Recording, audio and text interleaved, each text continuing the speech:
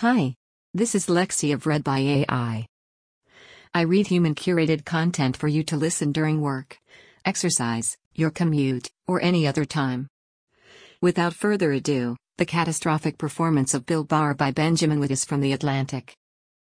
I was willing to give Bill Barr a chance. Consider me burned. When Barr was nominated, I wrote a cautious piece for this magazine declining to give him a character reference and acknowledging legitimate reasons to be concerned about his nomination, but nonetheless concluding that I suspect that he is likely as good as we're going to get. And he might well be good enough. Because most of all, what the department needs right now is honest leadership that will insulate it from the predations of the president. When he wrote his first letter to Congress announcing the principal conclusions of the Mueller report, I wrote another piece saying, for the next 2 weeks, let's give Attorney General William Barr the benefit of the doubt on the question of releasing the report in a timely and not too redacted fashion. I took a lot of criticism for these pieces, particularly the second one, in which I specifically said we should evaluate Barr's actual performance in regard to releasing the Mueller report, and thus wait for him to act, rather than denouncing him preemptively. Barr has now acted, and we can now evaluate his actual, rather than his hypothesized, performance. It has been catastrophic. Not in my memory has a sitting attorney general more diminished the credibility of his department on any subject. It is a kind of trope of political opposition in every administration that the attorney general, whoever he or she is politicizing the Justice Department and acting as a defense lawyer for the president. In this case it is true. Kinta Jurecic, all of the impeachable offenses Barr has consistently sought to spin his department's work in a highly political fashion. And he has done so to cast the president's conduct in the most favorable possible light. Trump serially complained that Jeff Sessions didn't act to protect him. Matthew Whitaker never had the stature or internal clout to do so effectively. In Barr, Trump has found his man. Ironically, the redactions on the report, the matter on which I urged giving Barr the benefit of the doubt, are the one major area where his performance has been respectable. On this matter, he laid out a time frame for the release of the report. He met it. His redactions, as best as I can tell, were not unreasonable, though they were aggressive in some specific areas. To whatever extent he went overboard, Congress has a far less redacted version. The public, in any event, has access to a detailed account of Mueller's conclusions. On this point, Barr did as he said he would. Where Barr has utterly failed, by contrast, is in providing honest leadership that insulates the department from the predations of the president. I confess I am surprised by this.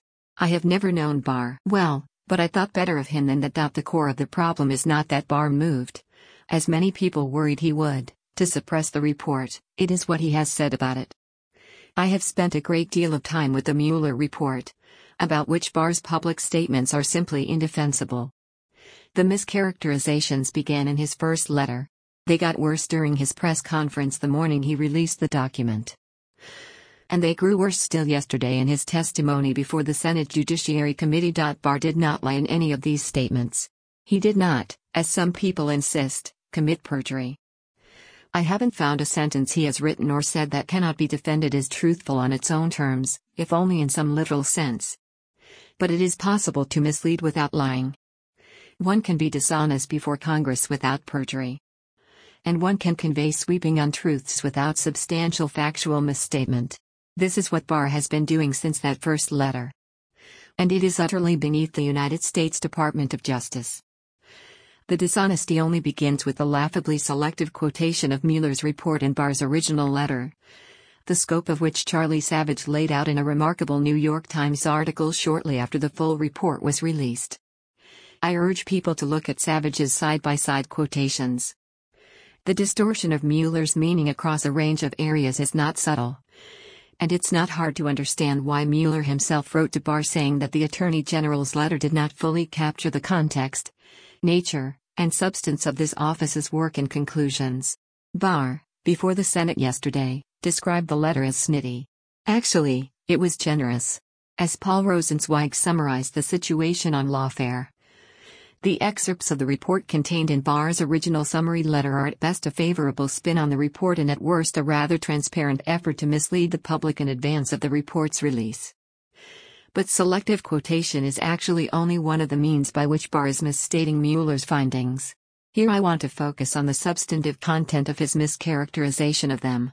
That is, not how he is doing it, but what Barr is doing. As I read them, Barr's public statements on the report reflect at least 7 different layers of substantive misrepresentation. Layers which build on one another into a dramatic rewriting of the president's conduct, and of Mueller's findings about the president's conduct.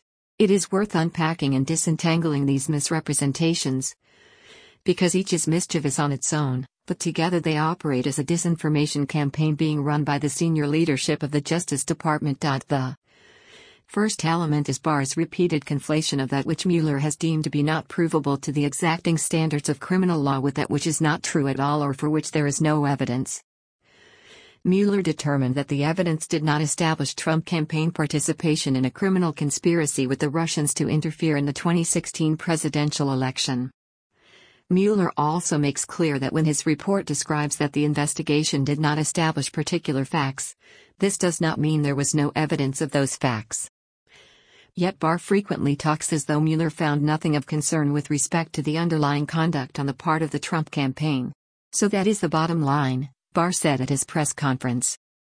After nearly 2 years of investigation, thousands of subpoenas, and hundreds of warrants and witness interviews, the special counsel confirmed that the Russian government sponsored efforts to illegally interfere with the 2016 presidential election but did not find that the Trump campaign or other Americans colluded in those schemes. Barr began his next sentence with, after finding no underlying collusion with Russia, note his shift. In the first iteration, Barr is describing, accurately, if generously, that Mueller did not find something. By the second, however, he has pivoted to imply that Mueller found it didn't happen. Barr vacillates in his public statements frequently from such careful, lawyerly descriptions of what Mueller did not find or establish to sweeping statements of indication for Trump and his campaign. The text of the Mueller report leads me to suspect that Mueller does not share Barr's cavalier attitude toward the voluminous contacts between Russians and Trump campaign figures and the positive enthusiasm for, and pursuit of, hacked emails on the part of the campaign. Had Mueller found no evidence of conspiracy, rather than insufficient evidence, he would have said so. Barr's second sleight of hand, also visible in the quotations above, is rendering the absence of a criminal conspiracy charge as reflecting an active finding of no collusion. These two are very different matters. Conspiracy is a criminal charge. Collusion is a colloquial claim about history. Yet Barr, at his press conference, actually said that there was in fact no collusion. He used the phrase no collusion over and over. He even described it as the investigation's bottom line.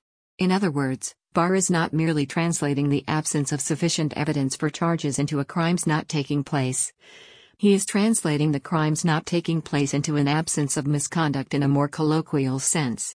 He is also using the president's specific talking point in doing so. This pair of mischaracterizations has the effect of transforming Trump into an innocent man falsely accused. Barr amplifies this transformation with his third layer of misrepresentation. His adoption of Trump's spying narrative, which states that there was something improper about the FBI's scrutiny of campaign figures who had bizarre contacts with Russian government officials or intermediaries. Barr has not specified precisely what he believes here. But yesterday's Senate hearing was the second congressional hearing at which he implied darkly that the FBI leadership under James Comey had engaged in some kind of improper surveillance of the Trump campaign. In other words, not only is the president an innocent man falsely accused, but he's now the victim of spying on a political campaign, as Barr put it a few weeks ago, by a biased cabal running the FBI. To evaluate these allegations, we will have to await a forthcoming Inspector General's report on the matter. And Barr has promised some kind of review of his own as well. Suffice it for the present to say that I have seen no evidence to support these suggestions, which imply a kind of politically motivated witch hunt against Trump. Again, Barr is supporting political tweeting points of the president. And here's the fourth layer of misrepresentation. Barr has repeatedly insisted that our long-suffering president fully cooperated with the investigation, notwithstanding its illegitimate birth and the fact that there was nothing to any of the allegations it investigated. The White House fully cooperated with the special counsel's investigation, providing unfettered access to campaign and White House documents, directing senior aides to testify freely, and asserting no privilege claims, he said at his press conference. I suspect this would also come as a surprise to Mueller, who might point out that Trump tried to get witnesses not to cooperate, dangling pardons and seeming to threaten their families with investigation if they flipped. Mueller might point out that Trump tried to fire Mueller for conflicts that his own staff regarded as silly and ridiculous. Mueller might point out that Trump tried to rein in his jurisdiction, limiting him to the investigation of future electoral interference. Mueller might point out that Trump refused to sit for an interview and, even in written answers, refused to address questions concerning allegations of obstruction of justice. I say might, but Mueller actually did point all these things out in his report. Ignoring this reflects an astonishing conception of cooperation from the nation's top prosecutor. Fifth, it is on the collective back of these prior misrepresentations that Barr rests his particularly generous interpretation of intent in considering questions of obstruction. It is hard to read Mueller's account of the president's conduct as reflecting chiefly non-corrupt motives. But if you first adopt the fiction that the investigative subject is an innocent man falsely accused and being pursued by politically motivated FBI agents engaged in improper spying, and that he is nonetheless endeavoring in good faith to cooperate with his prosecutors, that does change the lens through which you look at his conduct. One might then indeed tend toward forgiving interpretations of the occasional eruption of anger. One might then find, as Barr did in Mueller's report, substantial evidence that the president was frustrated and angered by a sincere belief that the investigation was undermining his presidency, propelled by his political opponents, and fueled by illegal leaks. And one might then find that evidence of such non-corrupt motives weighs heavily against any allegation that the president had a corrupt intent to obstruct the investigation. The trouble is that if you don't first adopt these conceits, the weight of the evidence Mueller cites on intent really doesn't push in that direction. It pushes in exactly the opposite direction. Barr adopts. Sixth, a related mode of obfuscation with respect to obstruction, which is to disaggregate all the episodes Mueller considers and view them in isolation from one another. Mueller specifically urged that the pattern of behavior was important. Although the events we investigated involved discrete acts, he wrote, it is important to view the president's pattern of conduct as a whole. That pattern sheds light on the nature of the president's acts and the inferences that can be drawn about his intent. Indeed, it is very hard to look at Trump's behavior toward the investigation over 2 years and not see malign intent. But isolate any specific fact pattern among the 10 Mueller describes, and you can diminish it. Look at any one in isolation, and, particularly if you have Barr's hardline views of presidential power, you might see a facially legitimate exercise of that power for which there is a plausible non-corrupt motive to which Mueller has indeed scrupulously nodded. If you miss the forest for the trees, you will miss the deforestation as well. Finally, Barr conflates Mueller's decision not to evaluate presidential obstruction with a decision on his part that the evidence is insufficient to find that Trump committed crimes. This is a very important misdirection on Barr's part, because it allows him to imply not merely that he does not believe that the president committed crimes, but that Mueller does not, either. Both at the press conference and in yesterday's hearing, the Attorney General insisted that Mueller had told him that it was not merely the Justice Department's legal opinion stating that the president could not be indicted that prevented him from concluding that Trump had obstructed justice. He made it clear that he had not made the determination that there was a crime but for the opinion, Barr said at the press conference. The implication is that the issue was not just one of legal authority, but that the evidence wasn't there either. I don't know what Mueller told Barr privately, but the report does not support this claim. Mueller lists 4 considerations that guided our obstruction of justice investigation. The first of them states that the Justice Department has issued an opinion finding that the indictment or criminal prosecution of a sitting president would impermissibly undermine the capacity of the executive branch to perform its constitutionally assigned functions in violation of the constitutional separation of powers. Because Mueller is an officer of the Justice Department, this office accepted the department's legal conclusion for purposes of exercising prosecutorial jurisdiction. The use of the word jurisdiction here is not casual. It means that Mueller believes he lacks the authority to indict the president. Because of that, he goes on to explain, he did not evaluate the evidence to render a traditional prosecutorial judgment. The report offers no support for the notion that Mueller stayed his hand on obstruction out of concern for the strength of the evidence. The effects of these layers of mischaracterization are to rewrite the Mueller report and to recast the presidential conduct described in it.